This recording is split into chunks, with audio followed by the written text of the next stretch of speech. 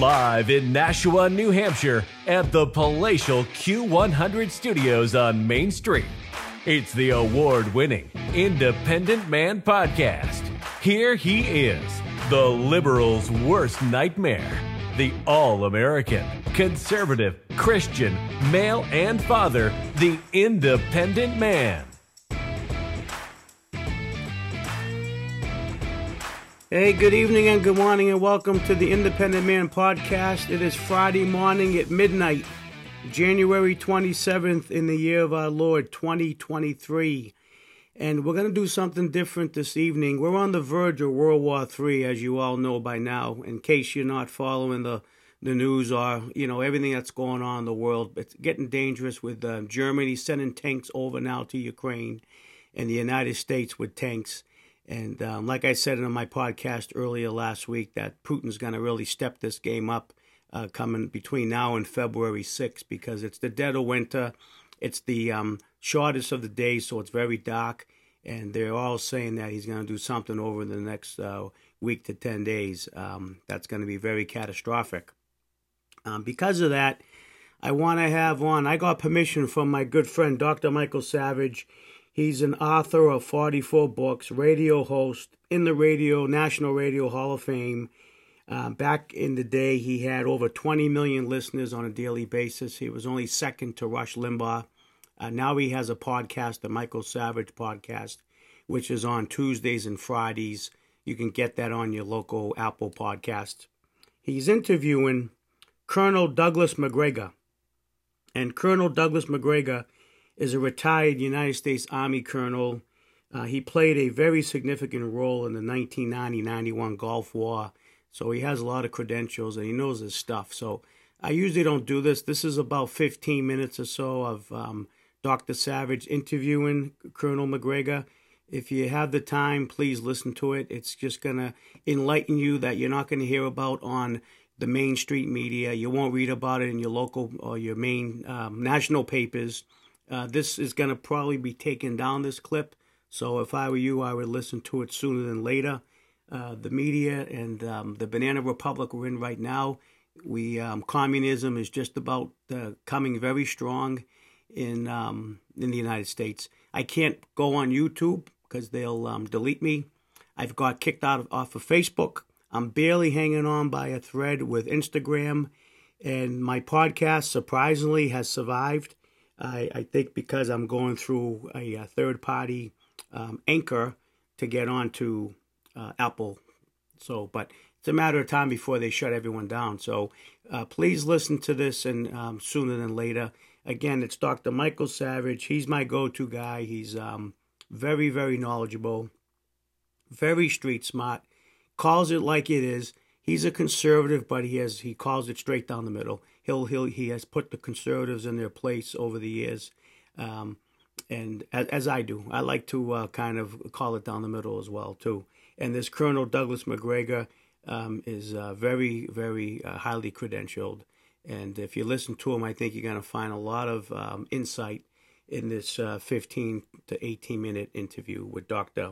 Michael Savage and Colonel Douglas MacGregor here on the Independent Man Podcast.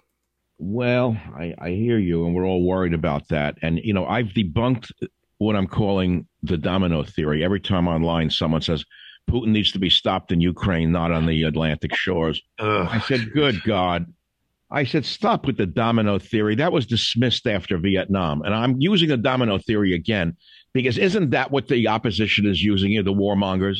Of course, it was used in Afghanistan. It was used again in Iraq.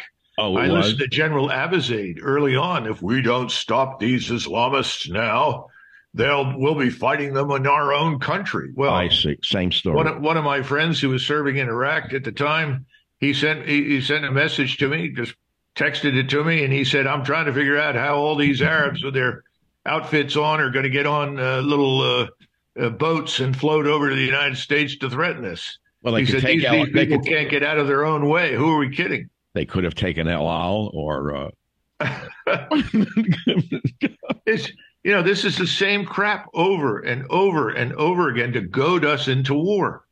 Well, but this time it's really dangerous. But you and I both agree that we want peace. The important thing for us to talk about is peace. Absolutely. And again, I'm a civilian talk show host.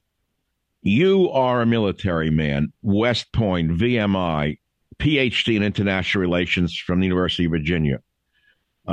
You led one of the largest tank battles in the Battle of 73 Easting, the U.S. Army's largest tank battle since World War II. I have to keep repeating that because people want to forget your expertise, and I don't forget it. It's just like they try to dismiss me as a nobody, and I won't let them do it online, and I won't let them do it to any of my guests either. We're not all equal just because we can all tweet. That's the problem, you know. So I'm going to ask you as an expert, am I correct in saying the reason we refuse to negotiate is because the military-industrial complex is one element, and the State Department with its primitive, neocon, Reagan-esque view of Russia, are those the two pillars that are keeping this going? I think that's a reasonable assessment. You know, one of the things that people don't seem to understand, and I include many people in uniform, if you go back to 1990 and 1991, you'll remember that we were already in the process of beginning to, quote unquote, downsize the armed forces, especially the Army. Yes. And Saddam Hussein did us an enormous favor. If he'd have waited a couple of years, we'd have been in a much weaker position to respond. But he did so in a very timely fashion for us. And it worked out brilliantly because we had an enormous amount of military power in terms of people and equipment and capabilities that were effectively a legacy of the Cold War. Well, today that legacy is gone. We don't have those surpluses of military power. We don't have a monopoly on all the precision strike, the space-based surveillance, reconnaissance, intelligence. All of those things lie in the hands of the Russians and the Chinese and Iranians and others now, particularly the Russians. And we're not prepared for an all-out war. Wait, you're saying the Russians have a more advanced set of systems on those levels than we do? Not necessarily more advanced, but they certainly have the equal of whatever we have. So when this general on Fox News said that we'll take out their armed forces, what does he mean? You're going to B-52 bombing raids like in Vietnam? Well, they won't last long because they stand an excellent chance of being shot down by integrated air defenses, something we don't have. We rely on the Air Force to shoot everything down with aircraft, and the Russians rely far more heavily on ground-based integrated air defenses. We don't have anything like that, and they can shoot down everything, including the stealth aircraft that we place so much value on. What, the SS-3s? Is that what they have? Is that what they're called, or they're more advanced? No, well, you have the S-400s and S-300s, and the thing is that you have multiple levels and layers of air defense to deal with everything.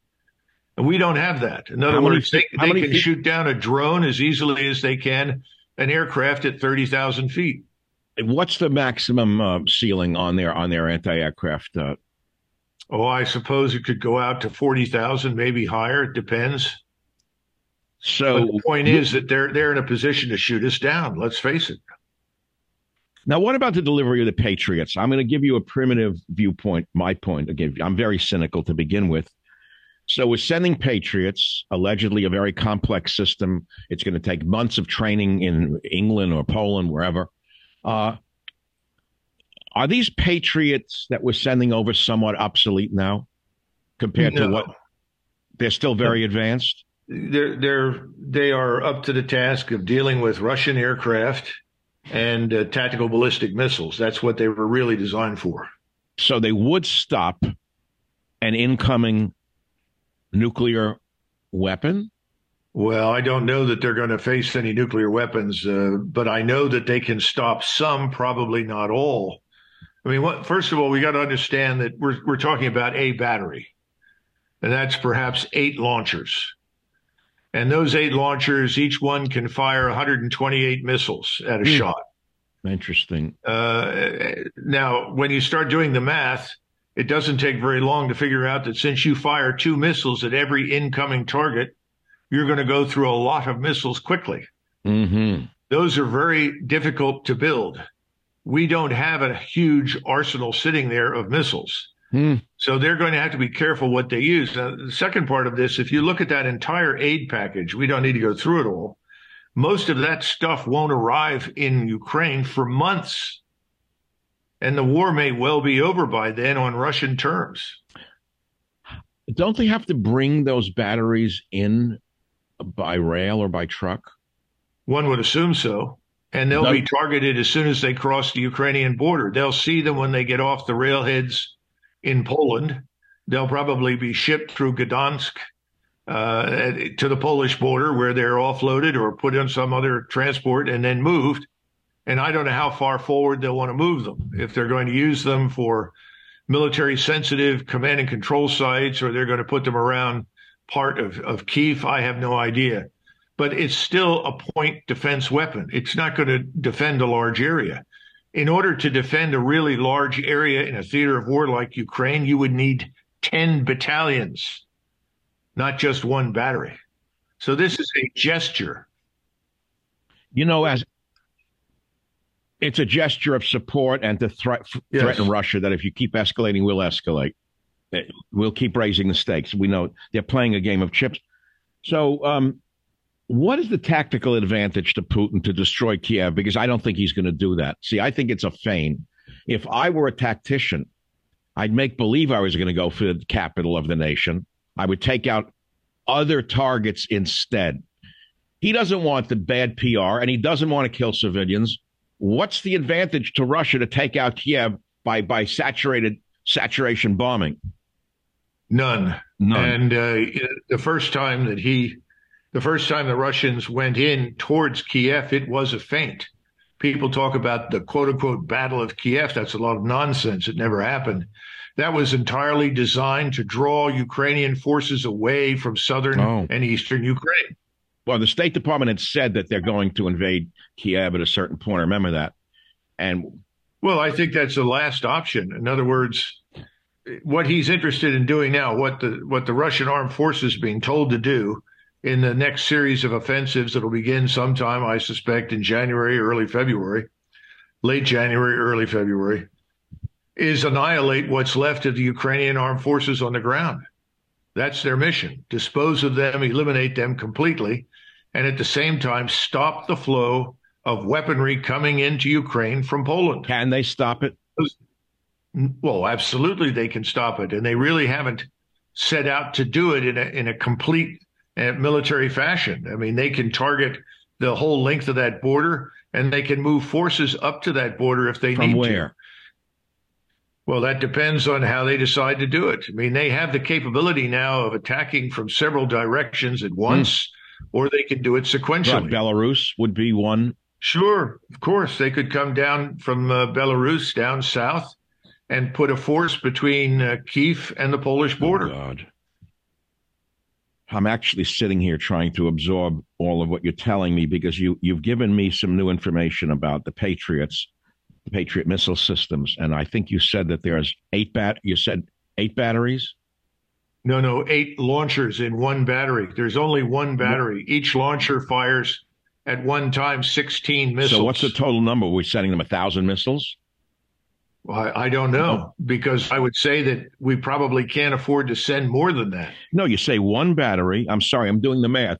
One battery, and there's 8 what? Eight launchers in one battery. And how many? Each launcher can fire 16 missiles. 16 missiles per launcher. Per launcher. Well, there's the math. And then you fire 2 missiles at every incoming target to make sure that you actually disable the target or destroy it. Well, if I were this guy Freed, I could probably do the math in my head, the one who was just given the crypto genius. Well, I wouldn't rely on his numbers, but well, I wouldn't take him to the bank. I'll tell you that. I wouldn't. Good Lord! But having said that, what I would also point out is that the Russians are very good at overwhelming air defenses. In other words, if you want to put an air defense battery out of business quickly, first and foremost, you put up a lot of targets that are frankly meaningless and let them expend missiles against them. And then once you know exactly where they are based on the missiles that they're firing, you target them and destroy them from a distance. So you've got drones, you've got cruise missiles, you've got tactical ballistic missiles, you've got any number of different options that you can use. You mean to draw? The point is, this is not going to work. Draw out the missiles. Yes, of course. So it's like dropping chaff from a B-52 bomber over Vietnam. Yes, only this time everybody's going to shoot at the chaff. Unbelievable. So no one's talked about the Russians dropping chaff, in essence, or the equivalent of. Well, because they don't want to talk about the various systems they can put up there that are meaningless. That'll just be targets. The Savage Nation. It's savage, uncut, unfiltered, and raw. So this Patriot gift of the United States for Ukraine is window dressing, Colonel? Effectively, yes. It's not going to change anything. That's why it was so interesting to listen to people talk about it being a game changer. Any competent air defense officer will explain that it can be successful at defending a fairly small point on the ground, a small section, a neighborhood, if you would, of Kyiv. But that's it. Okay. An airfield. So if I was a Russian general, and I'm not, I would say let them put them around Kyiv and attack somewhere else. Well, yeah, but you still want to put it out of business, because what you want to be able to do, which is what they're doing right now, is fly their own aircraft, manned aircraft, with impunity. Who does? The Russians. Well, wait a minute. Zelensky just said when he went home, give us the F-16s or whatever he wanted, and let us fly them. Ukrainians can fly them just as well. So now he wants our airplanes now? I'm sure he'll take anything you give him. What would happen? What would happen if Ukrainian pilots were given F-16s? I don't know, because they're not trained to fly them. Well, he said they could do it. I guess maybe they could fly them as well as he plays the piano. I don't really know what they're capable of. But this is not a laughing business. Look, you're a serious guy. I tend to. When I get tense, I tend to tell jokes. That's what I've done since grade school. You and I would have had a lot of fun having a few drinks together. But this is not a joking matter, Colonel. We're talking about war and peace. We're talking about pushing Putin to a corner. Every day I see another story. He's near dead. Yesterday they put out the bullshit, pardon me, that U.S. cancer therapies were keeping him alive. Where are they getting this from? I don't know. I have no idea. And when people ask me, is Mr. Putin seriously ill? Is he dying? I have no idea. I remember back in the 60s, 70s, and 80s, we had these people that called themselves Kremlinologists, and they would sit around and sort of conjecture about which Russian on the Politburo said what. This is a waste of time. Okay. We're dealing with the Russian state and its armed forces. That's where we need to focus. We're not dealing with one man. Putin is not alone, and he has the backing of the Russian people. Anybody who thinks otherwise is crazy. Unbelievable. So the Russian people want this over with as well. Of course, everyone wants this to end. I'm sure there are lots of Ukrainians who would like it to end. I've watched videos of Ukrainian soldiers that were posted by them on the internet, and then suddenly they were removed because Ukrainian soldiers were saying, we're tired, we're freezing, we're running low on ammunition. If you complain or if you talk about surrendering or deserting, they pick you up, take you away, and they never see you again. Oh, my God. So we know the Ukrainian enforcers are out there threatening people. We know that they're now scraping the bottom of the barrel. They're trying to bring in teenagers, put them in uniform, hand them rifles, send them forward. Is that where they're at? Oh, absolutely. Yeah, Ukraine's in very serious trouble. And if you listen carefully to Zelensky, he said, well, thank you very much for sending all that you have, but it's really not enough. Right. So always not enough. And then in his interview with The Economist and his commanding general, Zaluzhny, they both flat out said that the probability of withstanding what is coming in the winter from Russia is very low. You can give us a lot of things that will help, but they are far stronger than we thought, and we are not as strong as we said. I mean, they've been as honest as they can without jeopardizing the phony narrative. Yeah. Well, Colonel, on the last podcast with me, you mentioned a winter offensive, and of course, the smart money says that Russia's going to use the winter as they have used since prior to Napoleonic times to defeat the enemy. Of course, it was in reverse. That's where the enemy had invaded Russia. We understand that. So why would the winter be in favor of Russia when their own troops have to fight in that same weather going forward?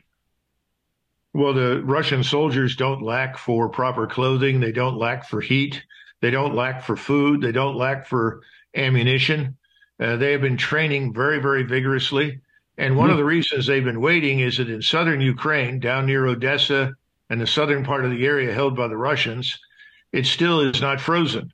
During the day, the temperature rises to about 34 degrees, and at night it falls to 20. In order for you to move effectively with thousands of armored fighting vehicles and wheels and so forth, it has to drop below freezing and stay there.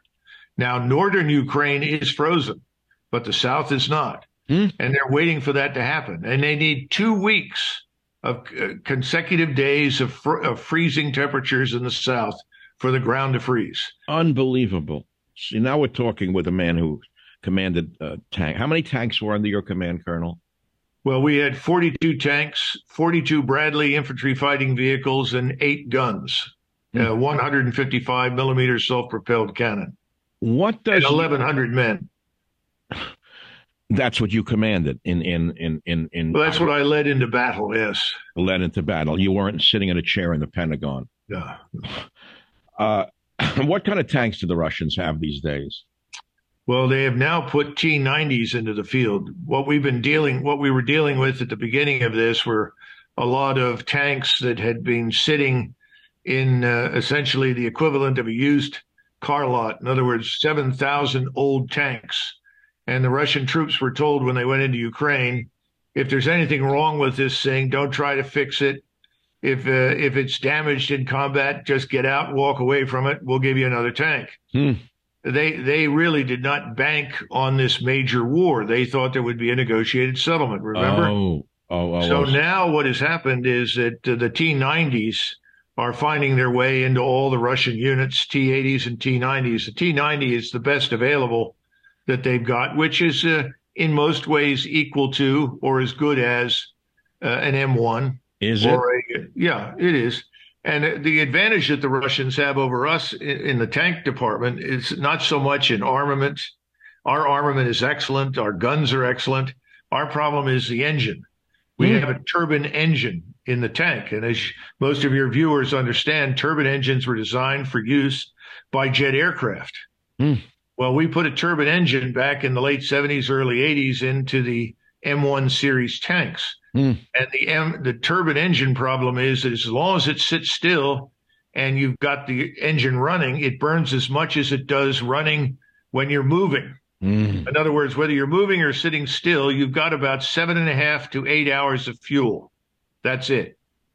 So you tend to shut the tank down. Now, they built since 1990 an auxiliary power pack.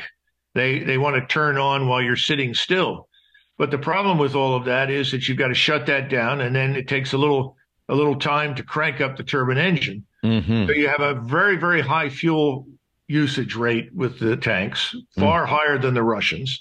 And then secondly, the turbine engine burns at 1,000 degrees Fahrenheit. Oh, boy. It emits a thermal signature that can be viewed from low Earth orbiting satellites at 70 or 80,000 feet. You're talking about our M1s.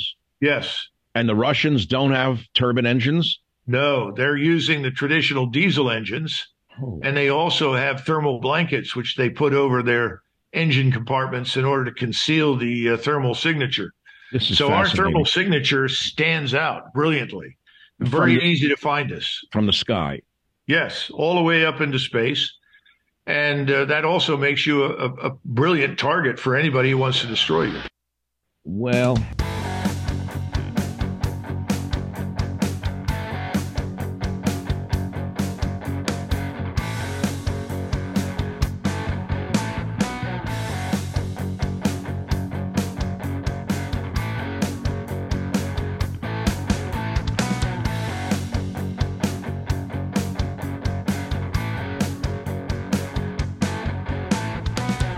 Q100 is WQIN Nashua Pepperell Group W, a Westinghouse broadcasting station.